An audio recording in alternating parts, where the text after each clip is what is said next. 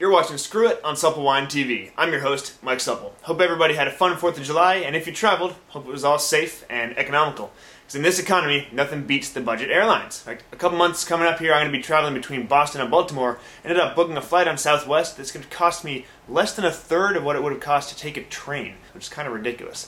I love the budget airlines, so anytime some news pops up, take a little closer look, particularly the press release that Southwest had in this last week about changes to their beverages on board. And they did some customer surveys and said, in accordance to their customers' wishes and desires, they were making some nice upgrades to their onboard beverage selections. Let's take a little closer look and see what they actually did. As you can see, they have 2 new wine selections, both from Coastal Ridge Winery. They have a Chardonnay and they have a Merlot, both listed at $5, and that's for a 187 milliliter bottle, which is a quarter of a bottle. So it gets you a good sized glass out of that, maybe about a glass and a half or so for $5. Now they're touting this as something that's fulfilling their customers' desires, something that will improve the plain experience.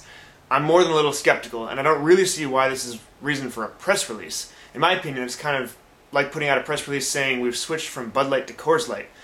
It's a giant bulk winery, produces a lot of wine that's not poor quality, it's nothing bad, but it's also nothing to write home about. It's nothing you can get excited about, nothing you're going to remember. They're not flawed, but they're not good.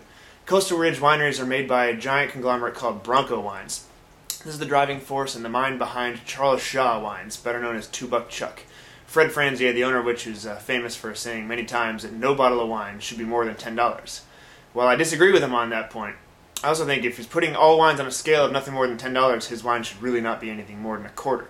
And there's nothing wrong with them, but they're just not fun, they're not exciting, you're not getting anything out of them. And if you're paying $5 for a quarter of a bottle, Fred, that puts your wine at $20 a bottle, and people hawking it out there, it's just not worth it. I don't know whose best interest Southwest had in mind when they were changing to this new Coastal Ridge selection, but it certainly wasn't mine.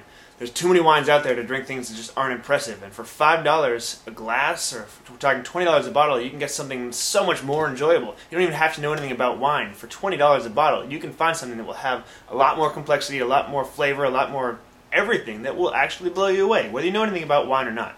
When it comes to my hard-earned money, I'm not spending $5 on something I'm going to forget about 10 minutes later. It's just not worth it. Kudos to Southwest for trying, because on a long cross-country flight, sometimes a glass of wine really is just the thing that I need to get me through that entire length without going insane. The crying kid behind me, the other kid behind me kicking my seat, the guy in front of me keeps putting his thing all the way back so I can't even eat off of my tray. It drives me insane. But besides that, while they're on the right track, people don't have to be willing to spend first-class tickets to want to enjoy a glass of wine on the flight. It doesn't mean that people that buy economy tickets or bargain tickets like me are going to be duped into spending money on wine that's not worth it. Alright, see you next week.